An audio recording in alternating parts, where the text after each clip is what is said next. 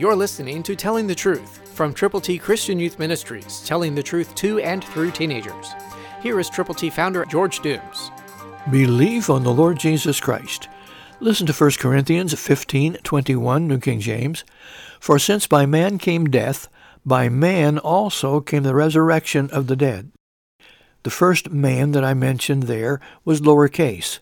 That's people like you and like me. But the second man was talking about Jesus in caps. And through him came resurrection, the resurrection of the dead. He was the first to be raised again, and he's going to return. Meanwhile, death is taking its toll. People you know and I know will no longer be with us in months, years, decades from now, should the Lord tarry his return. But meanwhile, we have the privilege of telling everyone everywhere that the promise is that Christ died for our sins, he was buried, and he rose again. And because of that fact, we can tell people if they will believe on him, turning to him from their sins, they can have life that lasts forever.